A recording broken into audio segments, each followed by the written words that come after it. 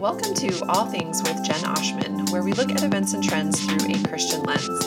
All things were created through Jesus and for Jesus, so we're seeking to apply His Word to what's happening here and now. Well, welcome to this 83rd episode of All Things. I am joined by my friend and colleague, Hannah Nation, and I'm going to just go ahead and ask her to introduce herself so that you listeners will be aware of who she is. This is going to be, I think, a really interesting and probably stretching episode of All Things, and I'm looking forward to it. So let's start by hearing your story, Hannah. You are co-editor of a book entitled Faith in the Wilderness, a brand new book, Faith in the Wilderness, Words of Exhortation from the Chinese Church.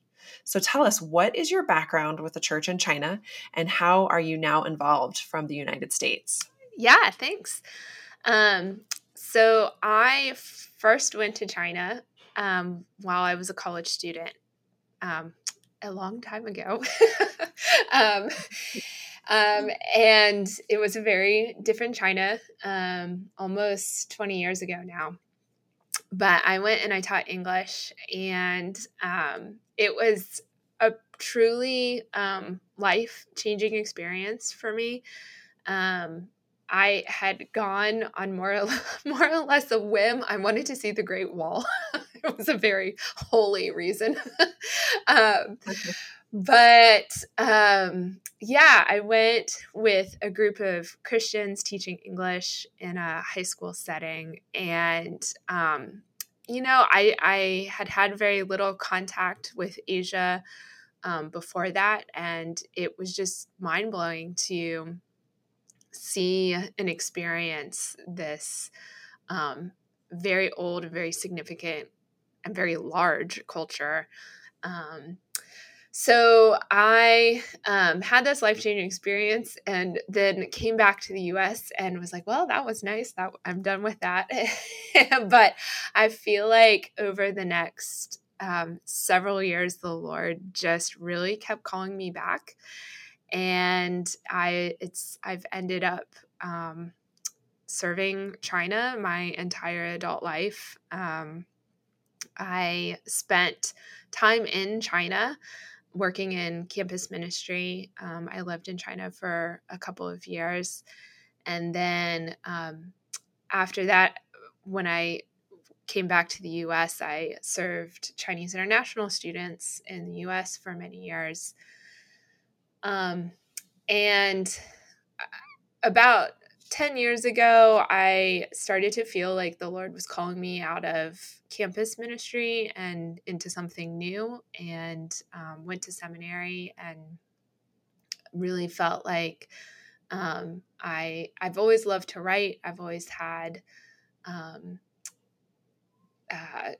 giftings in that area, and felt like the Lord was calling me to use those. And simultaneous to that, one of my former teammates from China works for an organization called China Partnership, and they wanted to start sharing the writings and preaching of pastors that they serve within China. They wanted to share that with the global church.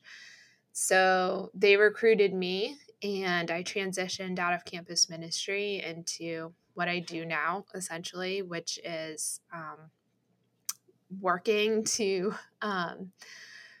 facilitate translation and publication of works by Chinese house church pastors. So I am the content director for China Partnership, and I'm the managing director of a newer initiative called the Center for House Church Theology. And that's the center is what is behind this book and where the book is coming from. So, yeah, so I feel like I never thought that China was where the Lord was calling me long term, but here I am, and 20 years in, recognizing that this is what the Lord has called me to, and seeking to be faithful in it. So. Yeah, I love your journey because it is very much outside the box. Yes. I think a lot of people can relate to that story of, well, I went on a trip and it was life-changing. Mm-hmm. And then I came back and didn't necessarily do something with it, but then maybe something did come up, and we just never fully know where God is No. moving and what he's doing. And your story really captures that. And I also love that, you have felt called to China full time and you have been devoted to that, but that hasn't necessarily meant relocating or Mm-hmm. living in China full time. And so you have found these very creative, outside the box sort of ways of serving the global church and the church in China from here in the United States. And God is so creative Yeah. and our callings are so diverse, and you show us that. Yeah. Well, and I think we're also, the world of missions is changing and adapting as global churches are growing and maturing. And so I very firmly believe in the continued call to missional churches and missional engagement. But I also really believe that it's a good time for us to be exploring um, additional ways for us to live out that missional reality of the church beyond what we've seen for the last 200 years with people relocating and living in overseas. So, I think it's an amazing time in the history of the global church to further connections between those churches and to seek out creative ways that use a lot of the digital and technological developments we've had in recent years to really increase our fellowship with one another. Yeah. And capturing and elevating the voices Mm-hmm. of pastors in China is going to be so edifying for the global church. I hope so. So it will be. Well, I can say that after reading Faith in the Wilderness, I felt extremely exhorted, convicted, excited, encouraged. I mean, it's a very robust book Yeah. as I read the messages of these pastors in house churches throughout China. Their messages were so Yes. beautiful and hard. Yes. So we'll get into that in a minute. But before we get ahead of ourselves, Hannah, could you tell a listener who's only vaguely familiar with the socio-political situation in China and how the politics and the government affects religious practices in China? Can you give us just a brief introduction of what life is like for Christians right now in 2022 in China, and also how things kind of got to where they are today? Yeah. That's a dangerous question. I was a history major, Okay. so I'm going to work very hard to be succinct. So, I mean, I think most people would be aware that China remains one of the few continuing communist countries in our world today. I think that it's a very complicated situation. I think it's not necessarily the same communism that we would have been familiar with at the height of the Cold War, for example. But there is still, it is still essentially an authoritarian, totalitarian system. The Chinese Communist Party remains in power, and they exercise significant power over China as a country. So, as a Christian within China, I would say, the communists gained power in the middle of the last century, so 1949, 1950. The interaction between the party and the government and the church has really ebbed and flowed over the last, we're getting close to 100 years, but so there has not been the same level of conflict or persecution throughout the entire history.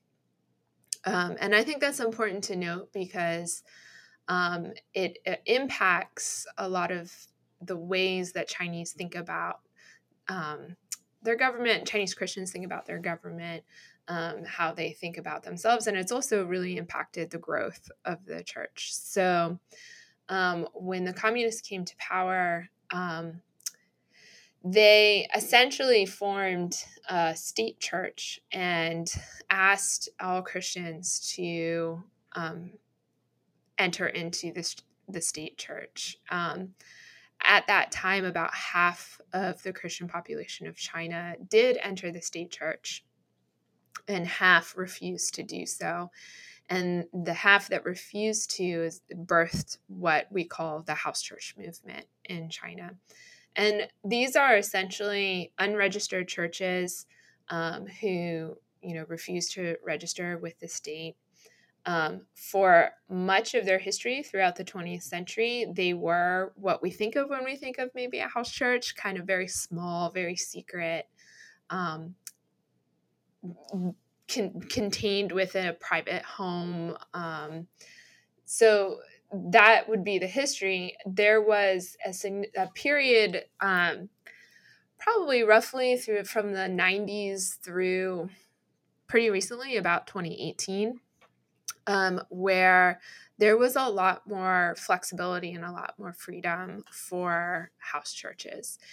And many of these house churches grew to the extent that in major cities, you could find churches with over 500 people attending on a Sunday. There were a few churches in the country that were even larger than that. They rented commercial buildings or met in hotel ballrooms.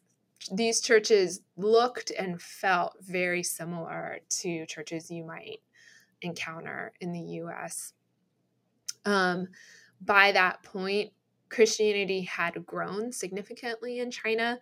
The conservative estimate is that there are 70 to 80 million Christians in China.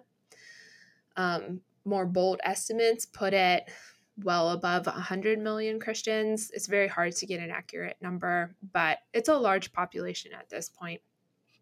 In 2018, the government put in new religious regulations, and these regulations really were focused on limiting the ability of these churches to meet openly and in these kind of more visible spaces. A lot of the interest of these regulations, I think, was to try to force a lot of the house churches back into the state church system. So I would say for your average Christian in China, persecution is not necessarily a reality. I would say marginalization is more of a reality, or even harassment. But if you are a pastor, you've definitely encountered persecution more significantly. I don't know personally any house church pastor who hasn't probably spent around at least 24 hours at his local precinct in some kind of custody. It's, they don't tend to make a really big deal of these kinds of circumstances. But it's something they're very familiar with. It's a big part of what being a pastor in China entails. So I think the topic of suffering with Christ, the topic of suffering for Christ, is something that Chinese Christians are just very, very familiar with and very comfortable with. I would say suffering generally is a topic that Chinese are very familiar with. China continues to have a lot of struggles and just a lot of it's a country with a lot of struggles. I'll put it that way. And so even though there has been a significant development of the country and rise in wealth levels, there's still a lot of suffering in the country. And so even apart from persecution of Christians, suffering is a topic that is a pretty common topic. Yeah. I'll pause there. Okay. I'm marveling as you're talking, thinking of 100 different rabbit trails I would love to go down. We planted a church here in Colorado 5 years ago. So just thinking of my husband as a pastor of a church here, spending 24 hours in our local police station. Yeah. I cannot fathom that. Even though Colorado is hugely secular, very atheist, and relative to the rest of the United States, it's still a relatively respected position to be a pastor.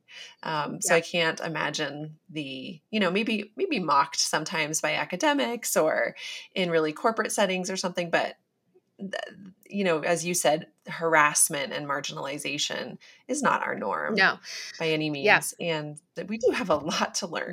Yeah. I think, whatever pressures we might feel culturally here, they still really pale in comparison to what our brothers and sisters in China deal with. And I think even then, they themselves say, well, what we experience here pales in comparison to what our brothers and sisters in the Middle East experience. And so, in terms of pressure for being a Christian, we are not anywhere close to what many of our brothers and sisters around the world experience. Yeah.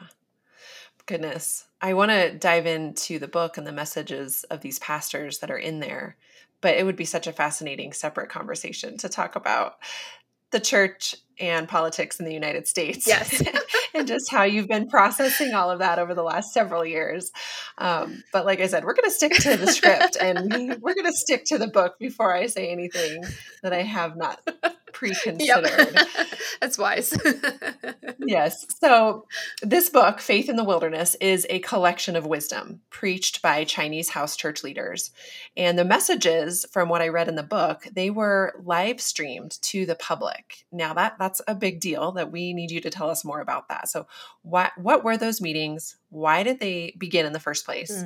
And then why was it risky for those to take place? And also the fruit that was born from these meetings and these messages. Yeah. So this book was born out of it really goes back to the beginning of the COVID pandemic. So at the beginning of 2020, there was a Christian conference that took place in Malaysia. And there was a significant presence at the conference from Chinese house churches across China. And I was at that conference and was involved with a lot of these conversations. But essentially, shortly before the conference began was the week that the Wuhan lockdown took place. And as you can imagine, it was a very chaotic and pretty scary time for a lot of people.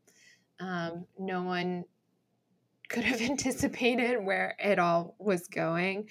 But at the time, the conference leadership was having to make a lot of decisions essentially about what would happen with Chinese and planning to leave China and come and attend this conference. And they eventually decided that they would essentially follow the decisions that the Chinese government was making. And so for every city that was locked down, attendees from that location were asked not to attend the conference. But simultaneous to that, they decided to go ahead and live stream this conference into China, which was an unprecedented decision, really. Nothing like that had really happened before. And the result was that there were tens of thousands of device logins across China watching the speakers when the conference ended, there were lots of people headed back into China, and it was a very sober time for them heading back. And groups of people were deciding, okay, we're going to go ahead and we want to continue live streaming evangelistic messages for the Chinese population. I think there was a very strong sense that a pandemic was a time for the church to really lean into evangelism and not to shy away from whatever risks that might incur. And so they started hosting these. They were kind of like old school evangelistic tent meetings, maybe you could kind of call them, but in the digital space. And so they would have these like weekend long preaching events, and they would just send the link out to, whoever wanted to join. They didn't really, they kind of just shared the link on social media, other ways. But yeah, so they would preach these sermons, and the risks, China, the internet in China is heavily monitored, and it's not anonymous by any means. So for these pastors to very openly and very publicly preach, and they would show their faces as well. They didn't hide their faces or use fake names or anything. It was a significant choice on their part.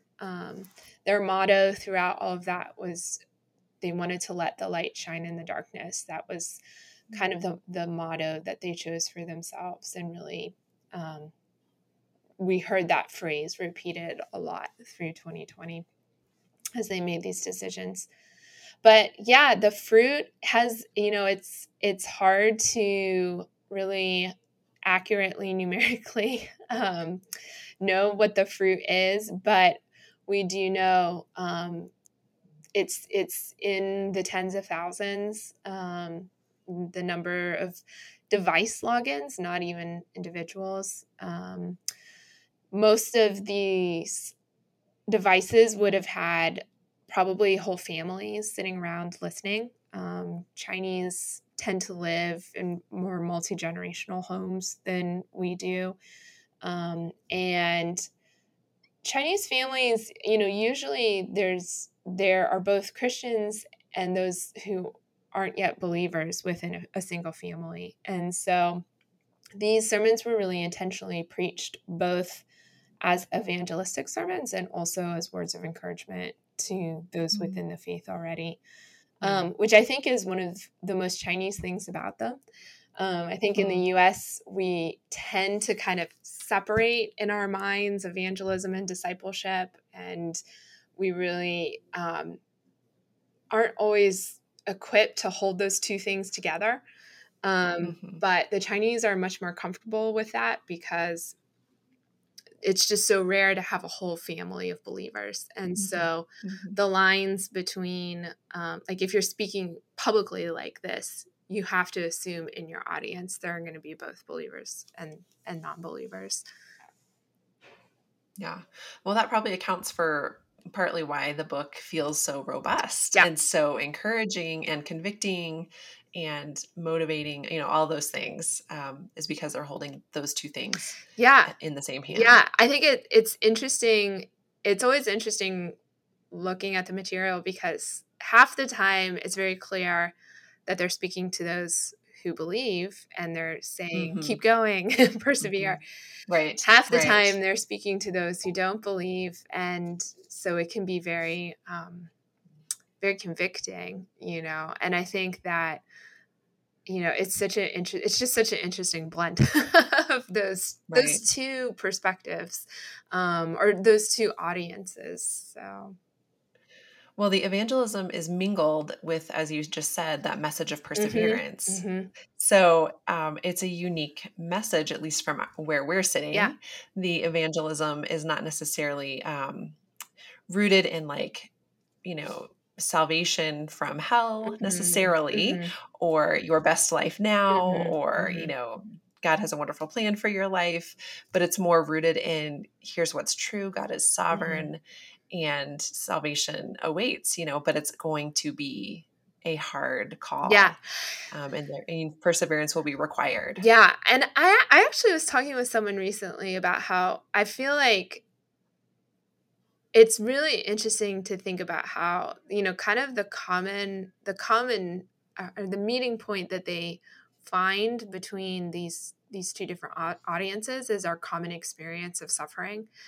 And I think that's an interesting place to think about beginning evangelism, because all people suffer, like Hmm. Hmm. whether we are um, walking with the Lord or not, we all experience the fallenness of this world, and we all experience suffering. And so I think that one reason that they do a good job connecting those two audiences is because there's that, we all have that in common. It's Yeah. not something that Yeah. only people um, inside or outside the faith experience. And so Hmm. it's something Hmm. that we actually can relate to those who don't believe on, Yeah. but we have an answer for it and we have a hope in Yes. it. So, Yeah. Yeah, now suffering, that is just something that we in the West, in the United States, especially, we want to avoid at all costs. And yes. I count myself in that camp. I do not like to suffer. I am quick to flee a situation that causes me hardship. Yeah. But from what I read in the book and these messages of these pastors, it is a call to suffer. Mm-hmm. And so the message of the book felt different in that way, Mm-hmm. that it was a call to suffer, but it was also a call to great joy, Mm-hmm. those things being Mm-hmm. one and the same Mm-hmm. in the Christian life. You wrote the introduction to the book, and you say there, to avoid walking the way of the cross is to avoid Christ himself. Can you unpack that for us American Christians? What are you saying? Yeah.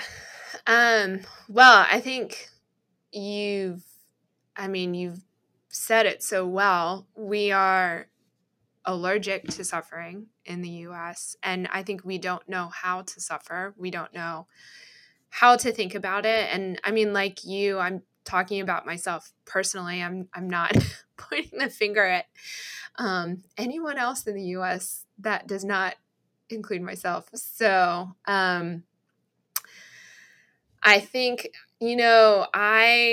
um, I have heard my Chinese brothers and sisters for years now talk about how the call to walk with Christ is a call to suffer. And it used to make me really, really bristle. It made me I would just have this like reaction of, no, that's bad. I don't want that. And I don't think that's wrong. I don't think that we are called to want suffering. I don't think we're called to go back to kind of a monastic, intentional seeking out of suffering necessarily. But I think that what my Chinese brothers and sisters have just pointed me to is that we are united to Christ. That is part of what we receive in our salvation is a union with Christ, and Christ himself is the suffering Savior. He has been, um, you know, resurrected and ascended, and he reigns in glory. But on earth, he was a man who suffered deeply in many ways. And one of the sisters in China that we've published a good bit in other avenues. She talks about how the students are not above the teacher, or the servant is not above the master. And if our Lord suffered and was a suffering Savior, and if we are united to him, then we need to have a better understanding of what it means to carry our cross. I mean, Jesus pointedly says that following him involves carrying his cross. And, even later in the New Testament, Paul talks about how, in our union with Christ, we are united to his death and his resurrection. And I think that a lot of American Christians, we like to focus on the resurrection, which isn't bad. It is our hope, but it feels like we've struggled to remember that death feels like death, and that while we await heaven, we are united to Jesus, who suffered greatly on this earth. And so I think one of the most kind of puzzling and mysterious verses that I've pondered a lot on in the last couple of years working on this content is Colossians 1:24, where Paul talks about filling up what is lacking in Christ's afflictions. And I confess, I don't feel like I have like the great one-line answer on what that means. But I think watching my brothers and sisters in China and listening to what they are saying and teaching, it does make me think like, this is not a verse that I hear talked about a lot in the US. And it should give us like pause, to think that like somehow like our call in this life is to fill up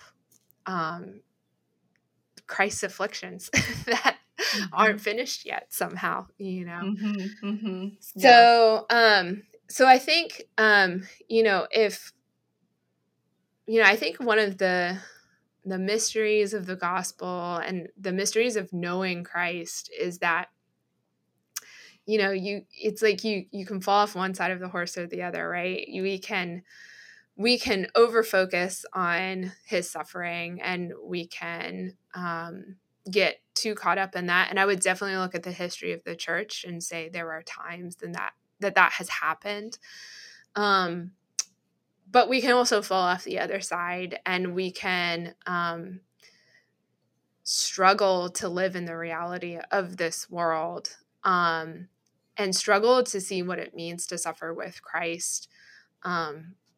And we need, I think in America, we need that check. We need to be reminded that walking with Christ is not always comfortable, that we, bearing a cross is bearing a cross, so. Sure. Yeah, it is admittedly so easy to stray from that truth. Yes. Yeah. We live in a comfortable, secure, safe, and healthy time in the span of history. Yeah. And so it is indeed easy to stray from that truth. And that's one thing I really value about the book, is that it brings us back to what is true. Yeah. And just the goodness of who our God is, and that so much of our sanctification and our growth and our joy does come from suffering. And so I just appreciate the messages that have been translated and shared with us to point us to that. Yeah. Well, and let me, go ahead. I was just going to say, I want to say this too. I think one of the things that I really appreciated working on the content for this book was that when we talk about suffering, it's not just talking about persecution, that carrying the cross is not just about persecution, that it is there are many forms of suffering that people encounter in this world. Because I think when I first heard my brothers and sisters in China talking about how to know Christ is to know his sufferings. It always felt like, well, I'm not persecuted. So, am I Sure. doing something wrong? But I Sure. think in this book, it does talk about persecution, but it talks about a lot of other Mhm. experiences of suffering that these pastors have experienced. And it's a very well-rounded representation of hope in many forms of suffering, not just persecution. Mhm. Yeah, that's really true. We tend to go straight Yeah, there, don't we? To imprisonment, persecution, even death or martyrdom. yeah, But there are other ways of suffering. There are other costs yes, that can be paid, yeah, that we should be eager and willing to lay down yeah, in order to be identified with our Christ, who is a suffering servant and suffering yeah. Savior. Okay, we just have a couple minutes left, but I want to touch on one thing, and then I want to close by asking you, what you really want the American church to take away from the book. Sure. So leave time for that answer. Okay. And I know that it's just this question's the answer is not going to be that satisfying because it's a huge question. And I'm going to point listeners to the show notes where I want them to read an article that you recently Sure. published about the American church and Chinese church and just a difference that you've seen. So let me read a quote from that article. And listeners, I really want to urge you to go read the whole article. But Hannah, give us just a glimpse into what you were saying when you wrote this. You said, I've spent my entire adult life watching the evangelical church in both the US and China, and one prominent difference overshadows all others in my mind: the practice of repentance. Tell us about that. Yeah. Yeah, I'm trying not to get choked up actually. So Mm, this is becoming more and more, I think, just one of the ways in which watching the Chinese church has just blessed me personally. Um, and I think, I feel like I have been working with translated content from China for 8 years, and every year things come across my desk in which um, pastors or ministry leaders are talking about things that they're repenting for. And it just blows like every time I read this stuff, it just blows my mind, because I think I also should like preface that like this is not natural to Chinese mm, culture. Like this is mhm, not mhm, like, oh, like Chinese men are just out there like freely repenting of things all the time. Like this is like nothing else produces that in Chinese culture except for the gospel and the Holy Spirit at work. And just like the testimonies that like there just are like more even than I could have included in that article. But like there are so many testimonies of pastors and churches taking this posture of repentance for things like self-righteousness or anger or failing to serve the poor and the needy in their cities. And I think it's rooted in exactly this growing theology in these house churches of their union with Christ and the fact that like mhm, they aren't above Christ. Like mhm, he is their master and they are not above him.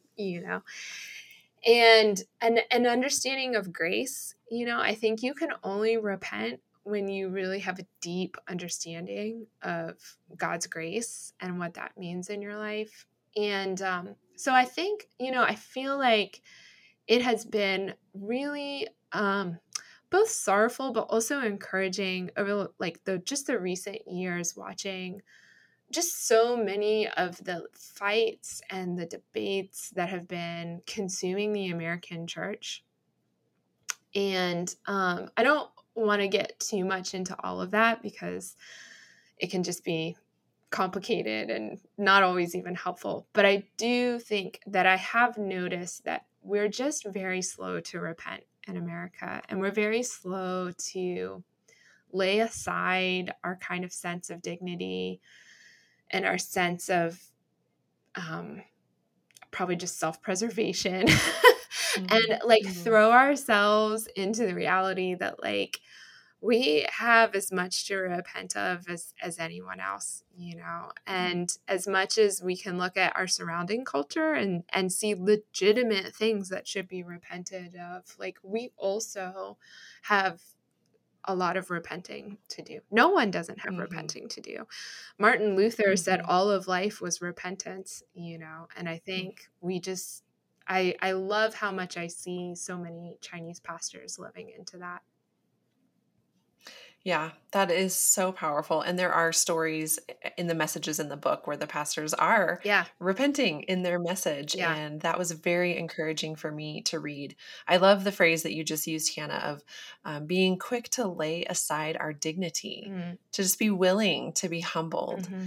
and Yeah. to be embarrassed and Yeah. just to claim what's true. And that is that we do fall short, Yeah. but God's grace is enough. And so I think we need that more in the pulpit, more in the pews, more amongst all of us. And again, for you who are listening, please read the article because Hannah also touches on something in the article that I think is really compelling, really interesting, and also something that can be somewhat of a powder keg in American church, and that is corporate repentance. Yes. But I'm personally a fan of corporate repentance and want to encourage my listeners to go read the article. Okay, so one more last question, sort of rapid fire answer. What do you want the American church? Maybe 3 things, a list of 3. What 3 things do you want the American church to learn from the Chinese church? 3 things. Okay. 3 things would be, first off, that you do not have to have cultural power for evangelistic success or the growth of the church. I mean, this is a church with absolute no power. They are completely disenfranchised in their society. And over the last 80 years, there's been a 60-fold growth of Christians in their country, So I don't think we have to want persecution in the US, but I think we do have to understand that nothing stops God's work when he wants to work. And we don't need to be fearful. We don't need to be afraid. Second thing would just be that Christ is with you in your suffering, that this book just, every page of it is talking about how Christ is with you in your suffering, whether that is something like persecution, whether that is something like the loss of a child, whether that is something like just struggling with your own sin. Christ is very, very near you in all of that. You're united to him, and he is present with you in those things. Amen.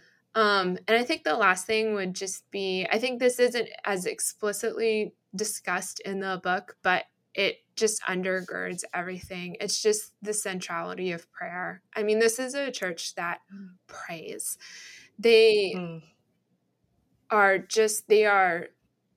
Prayer is embedded into the life of the Chinese church in a way that it's not in the American church. And I think that could be a whole nother episode. We could just talk about their prayer habits and how much I really think that is what undergirds everything that they do and why they are the way they are. So. Wow, that is good. Those 3 are powerful, and we could go on about all of them, Yeah. but thank you for at least helping us to get a glimpse, just at the tip of the iceberg.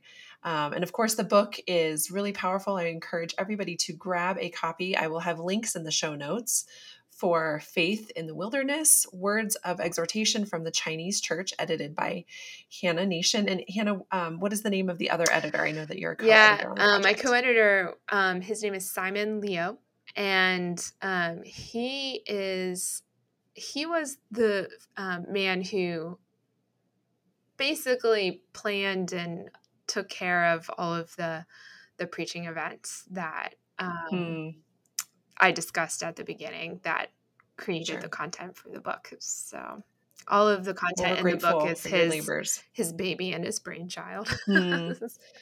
Well, we are definitely thankful for that, brother.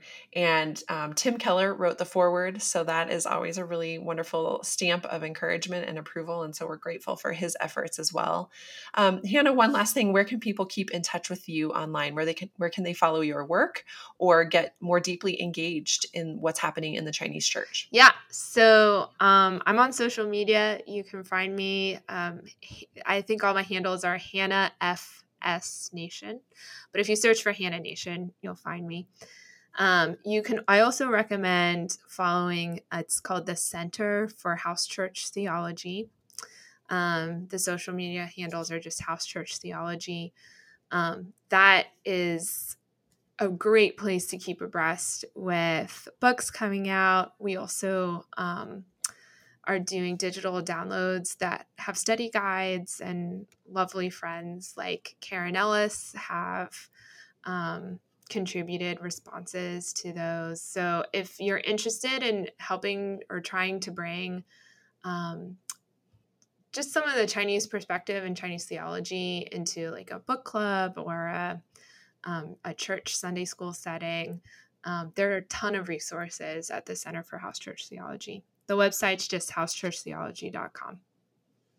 That's great. I love that. And I do think that we have so much to learn. I mean, we in the United States do have so many resources, but nothing can replace the lived experience of our brothers and sisters who have walked through suffering and what they can teach us about what Christ has done in them and through them in the process. So, Hannah, thank you for your time. Thank you for your labors on behalf of the Chinese church and for growing us and stretching us as a result of what you have been able to participate in over the years. Thanks, Jen. Thanks for listening to All Things with Jen Oshman, where we look at events and trends through a Christian lens. All things were created through Jesus and for Jesus, so we're seeking to apply His word to what's happening here and now.